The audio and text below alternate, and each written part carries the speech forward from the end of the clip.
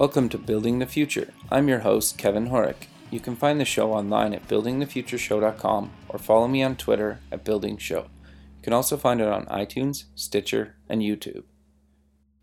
Welcome back. We have George Borovic. He's the CEO and co-founder of Treasure Chest Marketplace. He's a serial entrepreneur, advisor, mentor, and early-stage capital investor. George, welcome to the show. Thanks so much, Kevin. I really appreciate it, and I'm humbled to be here. Yeah, I'm excited to have you on the show. We just connected in the last couple of weeks, and I kind of bumped you up in the queue because I was pretty pumped when we first talked, and I thought, man, I should get this guy on the show sooner than later. So thanks for kind of doing this. You know, I reached out to you last week saying, can we record you next week? Yeah, totally. My pleasure, man. So, anything that I can do. Yeah, so maybe we'll start off kind of a bit about your history and kind of where you grew up, and let's start there. Sure. Yeah, for sure. Well, for the most part, I was born in the former Czechoslovakia, and we escaped sort of in the early, I would say, 80s. Oh, wow. And moved to Canada, and for the most part, lived in sort of the Toronto area, Oakville, more or less, until about 13 years of age, and then I think I moved to this little tiny town called Napanee, which is where I went to high school as well. And I think the high school is most famous for Avril Lavigne, out of all people, but we'll do what we can to change it and get on the map. You're doing that. I'm trying. We'll hopefully get there. We'll shake some things up and maybe see if we can disrupt some of the things that we have in mind. So, maybe we'll be known for that. Graduated probably about a year early, was sort of like, okay, what do I do? All my friends are still in high school. You know, naturally you want to stick around with your friends. So I ended up moving to Europe, was in Germany, the Czech Republic, and then I lived in Vienna for quite a while, and decided to go to university there with psychology, and decided, you know what, it isn't for me. And it's amazing how many entrepreneurs don't ever stick around too long once they get into sort of the curriculum and the system and figure out, you know what, this might not be for me, a little too rigid, and I've got bigger sort of aspirations. So spent a little time in Vienna, Austria, actually on 2 occasions. Another time I had gone back to Prague and Vienna for consulting work, and eventually decided to do something on my own. Okay. So what made you kind of come back to Canada then? Well, for the most part, to be honest, I got kind of homesick. More than anything else, it really bore down to that. And I had happened to meet a girl. So one of those. I had met a girl, and so the idea was sort of come back to Canada, get things sort of situated there, continue on consulting, and see how we could go back and forth between the U.S. And so she was in the U.S. and Canada. Oh, okay. Yeah. And then, so when did you start Treasure Chest Marketplace? So we started that we're in our almost 3rd year. So we were building it for about 2 years and then launched in January with Treasure Chest Marketplace. And I mean, essentially that grew out of, so with my she's now my ex, she was coming back and forth between Canada and the U.S. and she had stumbled upon a little classified site while we were trying to help my dad sort of fix his house, renovate it, and then sell it. Right. So we were typically going to this site. It's called Kijiji, and she really liked it. She thought it was pretty neat. And, I mean, it's a step above, let's say, Craigslist, which is what they predominantly have in the U.S. And she really enjoyed it and thought, you know what, I don't know why we don't have this in the U.S. And I said, well, you know what, we can do better than that. It was, 2013 essentially. And I said, we can do a lot better than this. And so I had moved back to the U.S. into this little place called Treasure Lake, which was this really cool gated community in DuBois, Pennsylvania. Okay. And it was phenomenal. It had 2 lakes, PGA golf course. Like, it wasn't your typical sort of suburban area, and the name Treasure Lake, it just really stuck out. And I thought, okay, you know what, I'm going to create this thing for this community first. Okay. You know, sort of test the waters, validate, if we definitely have something here. And then sort of started building it. And over time, it was like, you know what, let's do this for the state of Pennsylvania. Okay. Yeah. So Treasure Lake became Treasure Chest. And then it was like, okay, well, you know what, this is going pretty well. Let's do it for all the U.S. And then I sort of built out this franchise model where it's like, okay, we can do a white label where anybody can own one of our, Treasure Chest marketplaces. Oh, okay. So were you kind of franchising them out a little bit? Is that kind of how it Well, works? that was the original idea, right? And sort of where we were heading. It was an interesting concept, and quickly we learned that you can't call it franchising because it really isn't. Okay. Yeah. And so slowly over time, I'd shown it to a couple people back in Canada, some business individuals in the Kingston, Ontario sort of area, and they got sort of excited and were like, well, we think we can find you investors. And sure enough, they did. And sort of the investors lured me back to Canada, and under the assumption, if you want the money, you have to come back here. So I did. I ended up moving back, and sort of we ended up changing the model a little bit, because it became a sort of, how does David compete against a Goliath like Kijiji, which Sure. is an eBay-owned company, or Craigslist, right? And Craigslist is huge in the U.S., but those are the 2 big predominant players in our game. And it's like, how do we ever compete against these guys? And slowly that model started to evolve as we were getting closer and closer to market, and it became the notion of, okay, well, who's hurting now? And we figured out that print and broadcast media were hurting the most. Newspapers, we all know how they're sort of getting hammered. Right. TV, even sort of radio stations are feeling an impact. Oh, for sure. So we decided, okay, well, let's do partnerships with radio stations, TV stations, newspapers, and what we'll do is we'll do a co-branding for our platforms. Okay. And yeah, so we do sort of a model where it's, okay, based on your territory, its size, its population, we do a license agreement with that various newspaper, again, radio station, whatever it may be. We can work with charity groups, we can work with colleges, universities, student unions, all that stuff. And we give them a license agreement, and then we do a revenue share. So we do all the heavy lifting for them, and it introduces a new revenue stream, gets them caught up a little bit. And then it's also driving users to both of their, basically their portfolio. So as they sort of use our platform, they're also able to get that sort of analytics and data and be able to convert them to their existing portfolio, which is a really attractive thing. And essentially it works in the sense that they already, are trusted in the community. They already have an audience. Oh, that's actually really important and interesting, actually, is kind of your angle, right?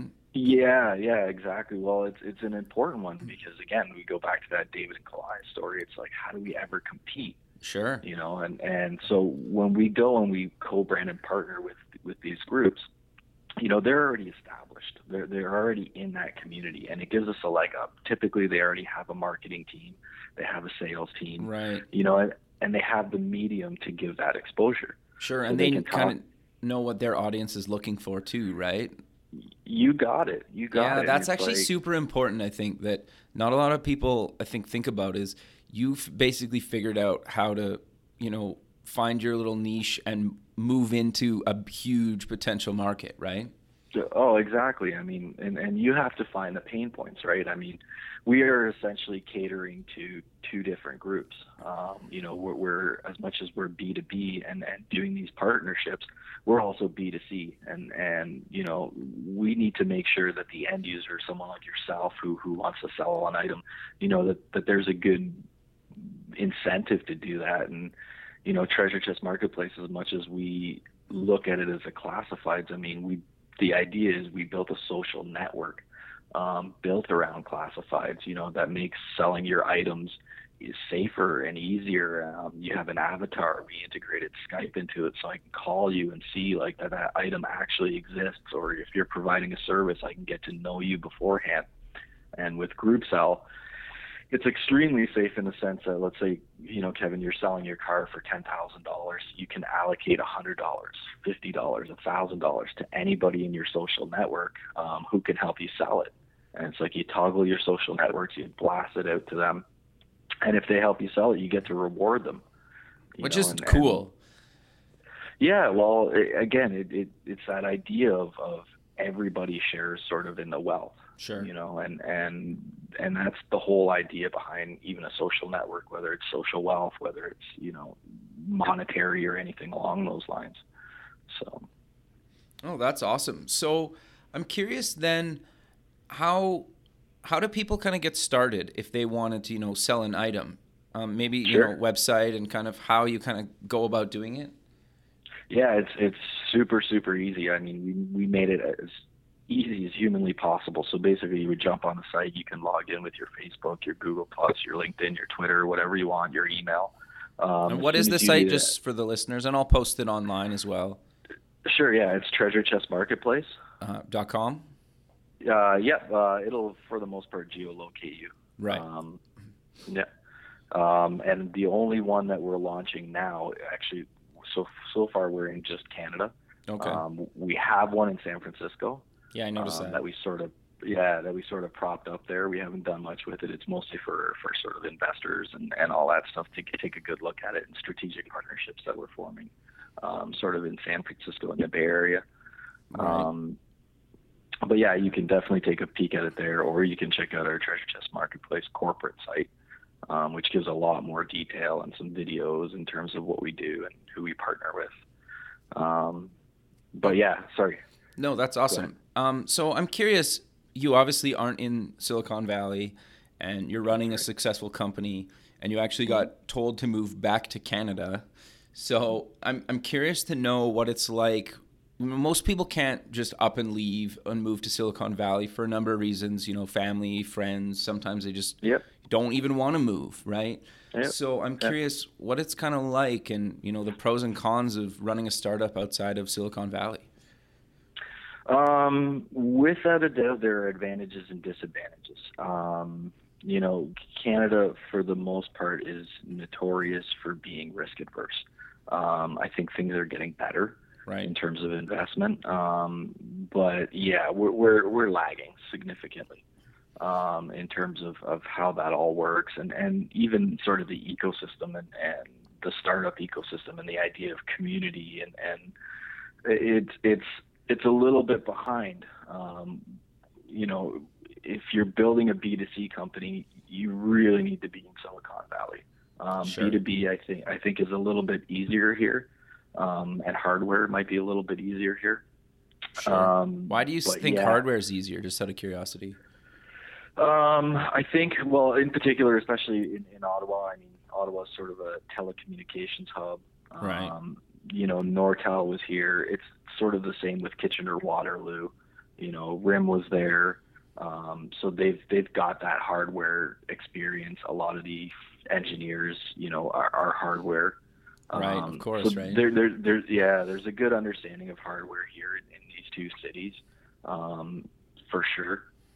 But yeah, you know what?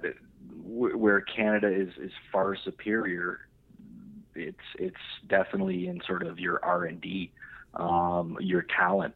Like we have huge talent here, and the beauty of it is it's a fraction of the cost of what it would cost you in San Francisco. Sure, even with the Canadian dollar value, we're joking lately, it's like a 25% discount right now. It is absolutely insane, and so for anybody listening, the one thing I definitely recommend is we also have a ton of subsidy programs. Whether it's IRAP or OCE or any of these government subsidy programs, and they're non-dilutive. Sure. So the beauty is, we were talking to, we had gone to 5 meetings on a trip back in February in terms of investors. And one of the most attractive things to them was to be able to say, hey guys, you know what, we're looking for $1 million because we're in Canada, and as long as we keep the R&D and some of our team here in Canada, we can take your $1 million investment and we can turn that into almost 2.2 million. Sure. Right? Well, and Shred too, right? You've got Shred, you've got IRAP, exactly. And I think there's one where if you are an American company investing in a Canadian startup, there's another government program. Is that? Do you know what I'm talking about? There are so many. Oh, okay. Right? I wish I knew offhand, but yeah, you're right. There are those, and then not just that, but look at the conversion. Right. Right. Yeah. The current dollar value is massive. So this is a huge incentive when you know, if again any of the listeners are out in sort of Silicon Valley, or you know, these are things that you can leverage here on the Canadian side. Because I even have a few buddies that work, actually, like a guy that I used to work with, he's still in Edmonton, and then I have a friend in Vernon in British Columbia, and they both work for, one works for a startup in actually right downtown San Francisco, and the other one works for a startup in Portland. And you know, they both commute a couple of times a year, you know, for weeks at a time, but it's awesome for both parties. Yeah, well, I've got a couple of friends that do it from Vancouver. Right. I've had there's quite a few friends that are, you know, based sort of in Ottawa, but are going back and forth between San Fran and working for, you know, the likes of Twitter. I just had a friend go there. He had done an interview with GetAround. Right. Another friend, I just sort of hooked up with somebody at Google and Apple and Udemy and GetAround as well. And it's like we're slowly migrating back and forth, you know, and it makes sense. The flight to Silicon Valley or San Fran, you know, it's typically, I think, under $700. Yeah. You know, once you start to grow your network, you end up meeting so many people, and you know what? We're founders. We're startup founders, and it's dirty, and can I crash on your couch? No, and there's nothing wrong with that, right? I think people glorify it a little bit, right? Sometimes it's not. Yeah, well, it's not, you know, and like we're all bootstrapping, you know, we're all poor. It's not, and we have to go through that. I think that's part of the sort of what can we call it? It's like a christening. Sure. Yeah. It's not meant to be pretty. If it was pretty, everybody would be doing it. Yeah, no, for sure. And I think part of it is you need to struggle a little bit and understand, you know, what you have, right, when you make it. Yep. Yeah, you got to have your little failures. Yeah. Totally. Yeah, you have to. Yeah. Again, you know, we hear all the unicorns and the success stories, but dig deeper and you're going to hear, like, how much they struggled. You know, the WhatsApp guy, you know, he was collecting food stamps. And really, I didn't know that. Wow. Oh, it's a ridiculous story. Like he was collecting food stamps, and actually his $19 billion, when they got acquired for $19 billion, he signed that deal in the food stamp office where he was collecting food stamps. Oh wow, that's insane to me. It's one of those stories, right? And we all go through it. Sure. It sort of weeds out the strong from the weak, and the entrepreneurs from the entrepreneurs. Yeah, fair enough. So I'm curious then, how often do you find yourself needing to go to Silicon Valley or San Francisco? Yeah, you know what? My full intention is hopefully in the next 6 months to be there full time. Okay. I fell in love with it. Oh, it's a beautiful city. I love it too. It's the city, and like I in particular, I love Palo Alto and Mountain View. Yeah, they're beautiful. I fell in love with the people, you know, too. The mentality, the startups, the founders. It's one of those places where it's just like every time we've ever gone there, we've either done something incredibly remarkable, like we met the Uber founder, Michael Harrington. Okay. How was he? He seems like a super nice guy. You know what? And this is it. Like every single one of them. So the two things that always stood out every time I go and I meet somebody or a founder, or it's literally anybody. The first question that they always ask is how can I help you? Like, what do you need? Right? And they do it. Like it's absolutely mind-boggling. You know, I talked to one guy who was kind enough to give me his time to get a Skype call. Within 30 seconds of the Skype call, you know, after he had asked me, what can I do for you? And I threw out a couple things, you know, sort of any introductions to people sort of in my space. Within 30 seconds, he had shot out 3 emails. And one of those emails ended with, as he's doing an intro, he's saying, I would take it as a personal sort of gratitude and favor if you could talk to George. I just met this guy. Yeah, that's awesome. And the way that he positioned that, you know, and that is something else that is a drastic difference between, you know, the Valley and here in Canada. You definitely, we got to get better at that, building our community, building the ecosystem, you know, doing stuff for each other and not expecting anything back. No, totally. It's interesting because there's been people that I've wanted to reach out to on the show for probably a decade, and I never had a reason to. Like, what am I going to say, right? But now that I have the show, you know, I email them and say, I'd love to have you as a guest. And most of, I would say 90% of the time, I heard back from them or their assistant. And I always have pre-calls like I did with you. And one of them, well, even a couple of them, they're trying to like sell me on why they should be on the show. And I'm kind of like, you're on. Like, I'm happy. I'm happy you responded to my email. Never mind, we're chatting right now. So, you know, these guys they've made more money than they know what to do with. And they're still trying to say, like, will you have me on your show? It's like, you're on the show. You know so what? I love that.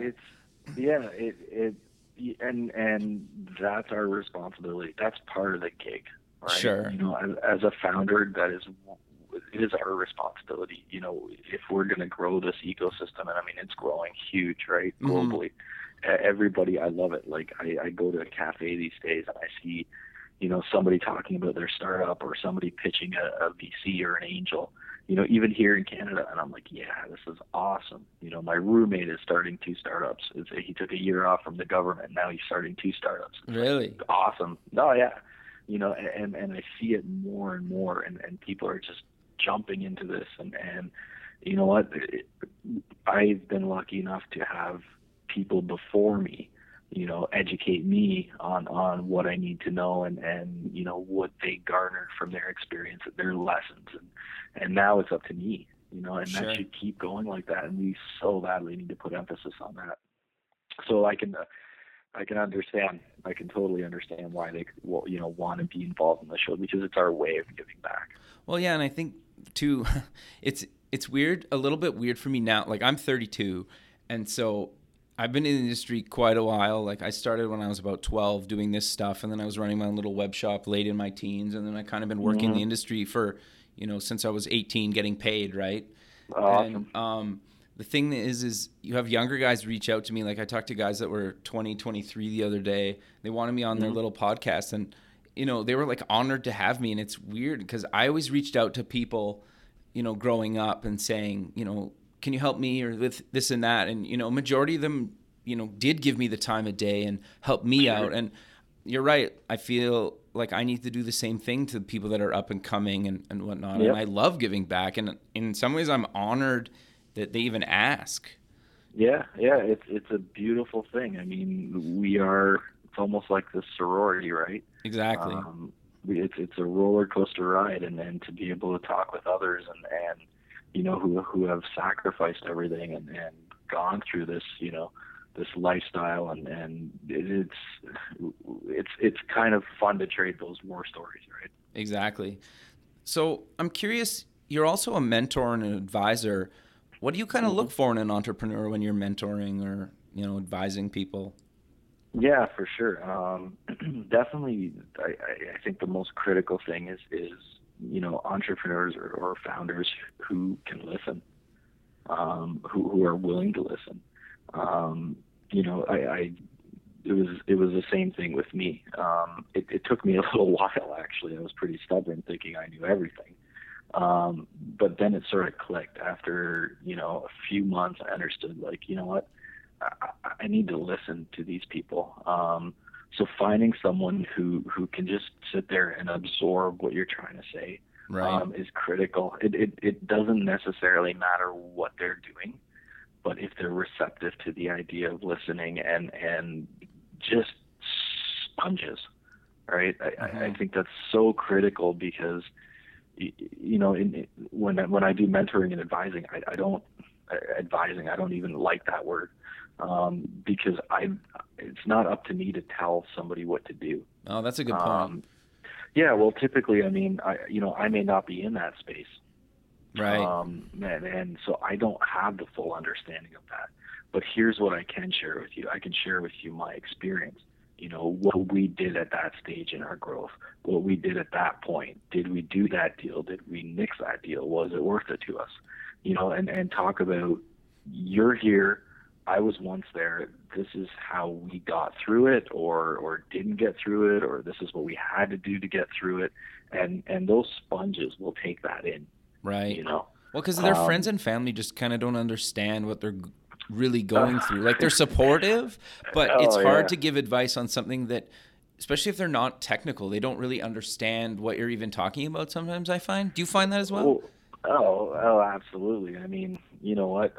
I remember early on, you know, I was sort of involved with a couple incubators, accelerators, and all that stuff. And I mean, some of the time it was like getting advice from a guy who sold was a shoe salesman and sold a shoe business back in the 80s, giving me advice on a high-tech company. And it's like, everybody's sort of got an opinion. It's very easy to have an opinion. Sure.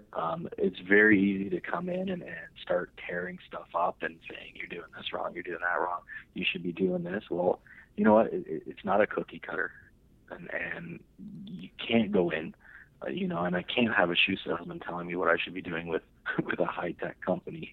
Yeah, that's valid. And that goes for me too. You know, I'm not a shoe salesman, but my industry, you know, that I understood and know extremely well was the classifieds, you know, the e-commerce side, S-commerce, all that stuff. That's where the B2C stuff, you know, and some of that is relevant, but talking and experience is so much more crucial. And yeah, you're going to get advice from everywhere on what to do. You know, it's one of those things. I always tell people, institute the week-long rule. Before you make any decisions, take a week. Really? That's actually really good advice. Well, it's something I learned, you know, and that was from somebody, you know, where I was in an incubator accelerator. They were probably a year ahead of us, and I mean, they almost lost the company signing a deal. Really? Oh, absolutely. And ever since then, you know, they instituted this week-long rule where it's like, we are not going to sign anything. We're not going to make any decisions until we've given it a week to talk through, you know, and to dwell on it. And, you know, you can't do that for every single case. Right. But 99% of them you can. And that's one of those things, you know, that's a tidbit of advice that could save your company. Yeah, no, that's awesome. Do you have any other advice for aspiring entrepreneurs, kind of either what to do or not to do? You know what? I'm a huge sort of proponent for solo co-founders. I'm not crazy. Really? Interesting. Actually, I'm curious to know why you say that. Because it's incredibly difficult. It's incredibly difficult when you're starting out a startup, and you know what? You will. I keep saying this. It's like, I used to be a good-looking guy, you know, but this startup life and all these hats and all the time it takes for a single co-founder when you're first starting out, you know, you are building every single aspect of that company on your own, and you're doing the marketing, you're doing the strategic partnerships, you're doing the, you know, social media side, sales, your HR, your everything. Right. And to be honest, I don't see an advantage to that. And again, there are disadvantages and advantages. You know, co-founders can fight, but it's my belief that there is your equal out there and someone who can offset your weaknesses. You know, I have plenty of weaknesses, and for me to have been able to find a co-founder from day one who shared that passion, that would have saved probably almost a year of building and all that stuff. Yeah, it's incredibly difficult as a first-time founder, let's say. Right. Maybe on your second go-around, you know, especially if you exited and all that stuff. That's fine. That's a whole other ball game. But in the early days, two heads are better than one, for sure. In my opinion, right? Sure. I think it's also tricky to, like, if you have an idea and you're passionate about it and you're convinced that it's going to go and you can't find somebody, I feel like you should just go for it anyway. Like, why would you hold off trying to find somebody? Because you could spend eternity and never find somebody. So I never really understood where a lot of guys are telling people, oh, it's like, unless you have, don't start something unless you have a co-founder. It's like, well, that doesn't. Sure. Yeah. You can definitely start. You know, there's all the foundation building, all that stuff. You can bring in somebody essentially at any point. It gets tougher and tougher. Like even if you're bringing in a COO, you know, underneath the CEO or the founder or whatever the case may be, but to have somebody there from day one who shares the passion and shares sort of the vision with you, right? It's much easier.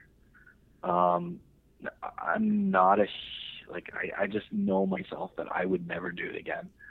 As a first-time founder, I would never do it again solo. Okay. I would have found a co-founder from day one, but that's not to say that people can't do it. There's enough people, you know, who again are more than capable of going it on their own. But yeah, for me, that's the one thing is, and it's also something I look at, you know, when you ask me what do I look for in entrepreneurs, right. it's definitely the team and who else is there. You know. Sure. So you want to meet everybody on the team? I'd like to. Sure. Okay. So do you find you just mentor people within Ottawa, or do you kind of spread out a little bit more? You know what? It's sort of all over the place. Okay. You know, I've sort of, how can we say it? You know, I got a call probably 3 days ago from a gentleman in Atlanta, actually, Atlanta and North Carolina. Okay. He goes back and forth. You know, and it was sort of out of the blue and the notion of picking my brain and stuff. And, you know, he's got this really interesting social networking platform for the military, the U.S. military, and some of those that suffer from PTSD. So, you know, he found me, I don't know if it was LinkedIn or my About Me page, and sort of reached out. I thought what he was doing was extremely commendable, and I commended him on it. And he asked if he could chat. I said, sure. Yeah, of course. What's the site, just out of curiosity, if people want to check it out? I don't think he's up and running yet. He's launching soon, but it's called Dojo. Okay.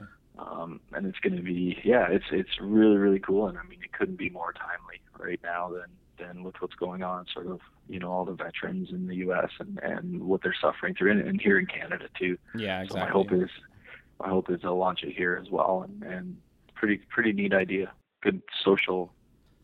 That is a really good idea. So is there any other advice that you'd have for any other entrepreneurs? Yeah, I mean, there's probably go on all day. We could go on all day. Yeah, just minor things. Don't be afraid of strategic partnerships. I'm another thing I'm a huge proponent of. It's okay to do strategic partnerships, you know, especially with companies that are going to be able to boost your, you know, your offering and what you're doing. And if you can work it out in a way where it's mutually beneficial, you know, who knows? You could partner with a huge company. Essentially, they're pushing it out there for you. Right. Sorry? I was just going to say, any tips on how to get a strategic partnership? Reach out to them. Just reach out to them, email, LinkedIn. Well, it's funny. Yeah, it's funny because people tend to be afraid and or even asking for help, right? Like these companies are open to the idea of collaboration, you know, and they're grateful for the idea that you may be able to offer them something that they need that could be a missing component that could bring them to the next level.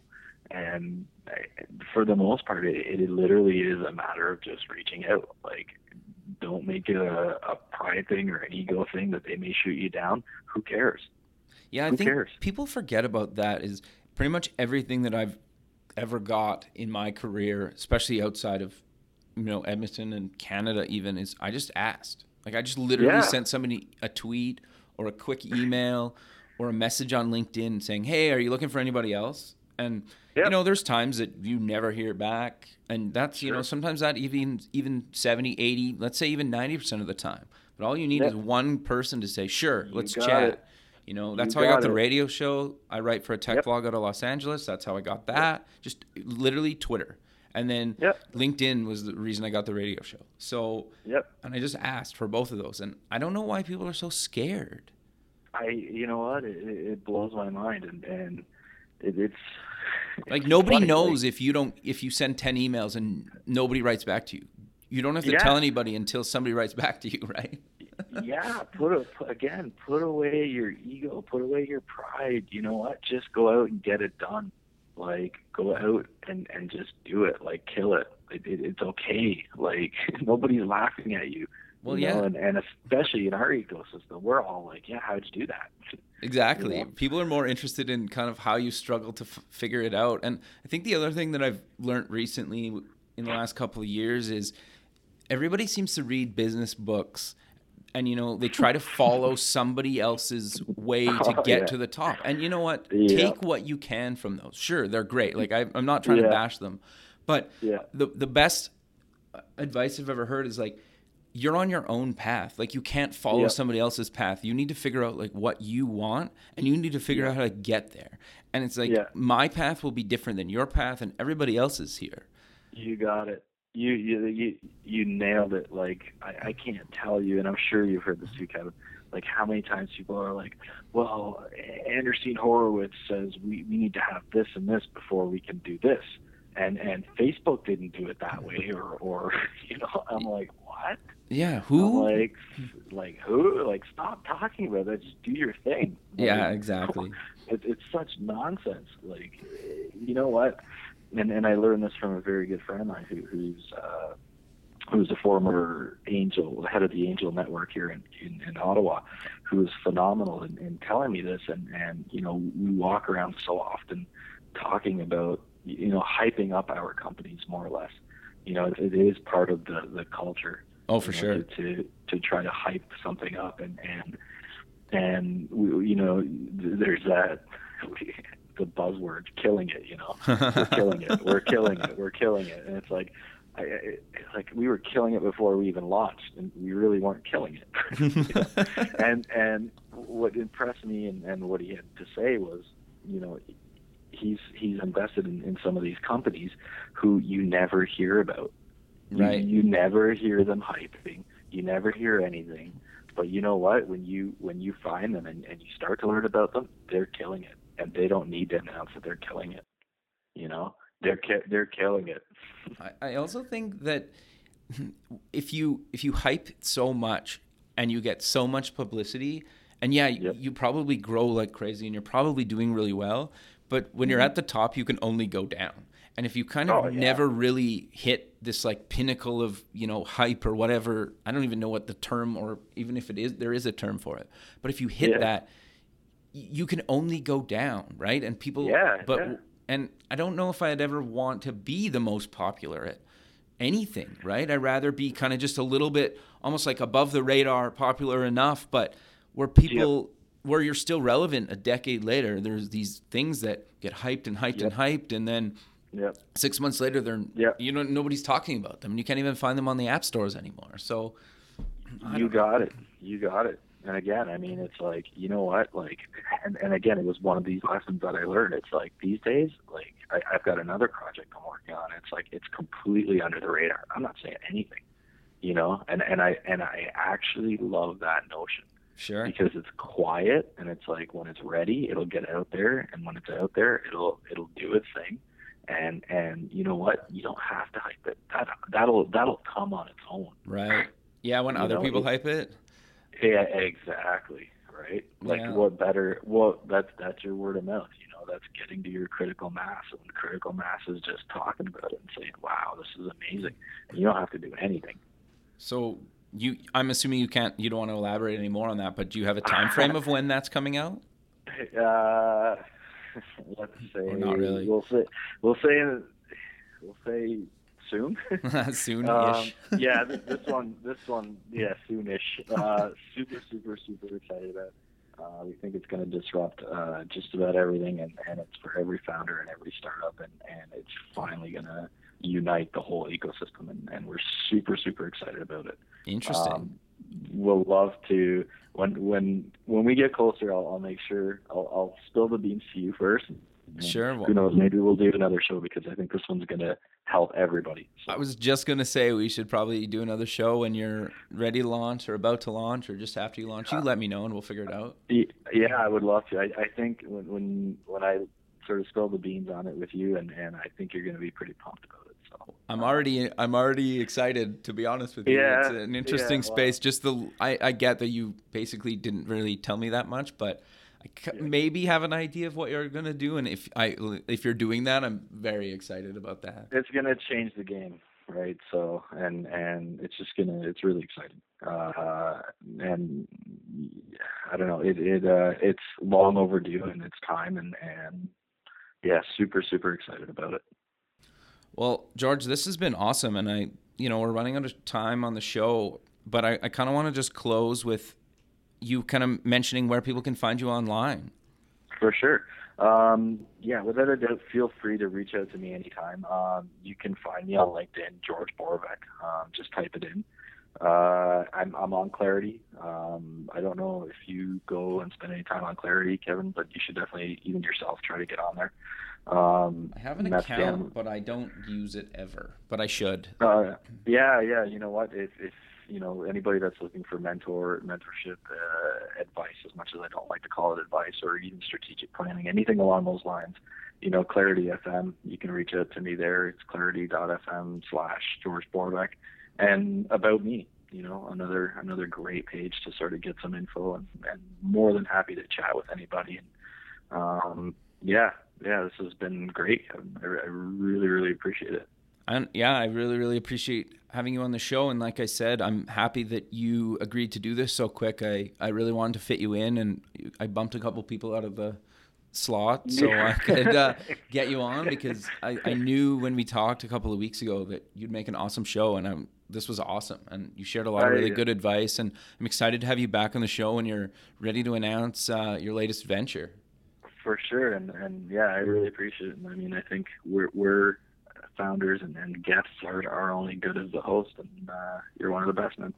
Thanks, man. Really appreciate it. I guess we'll talk soon. Awesome. Have a good one. Kevin.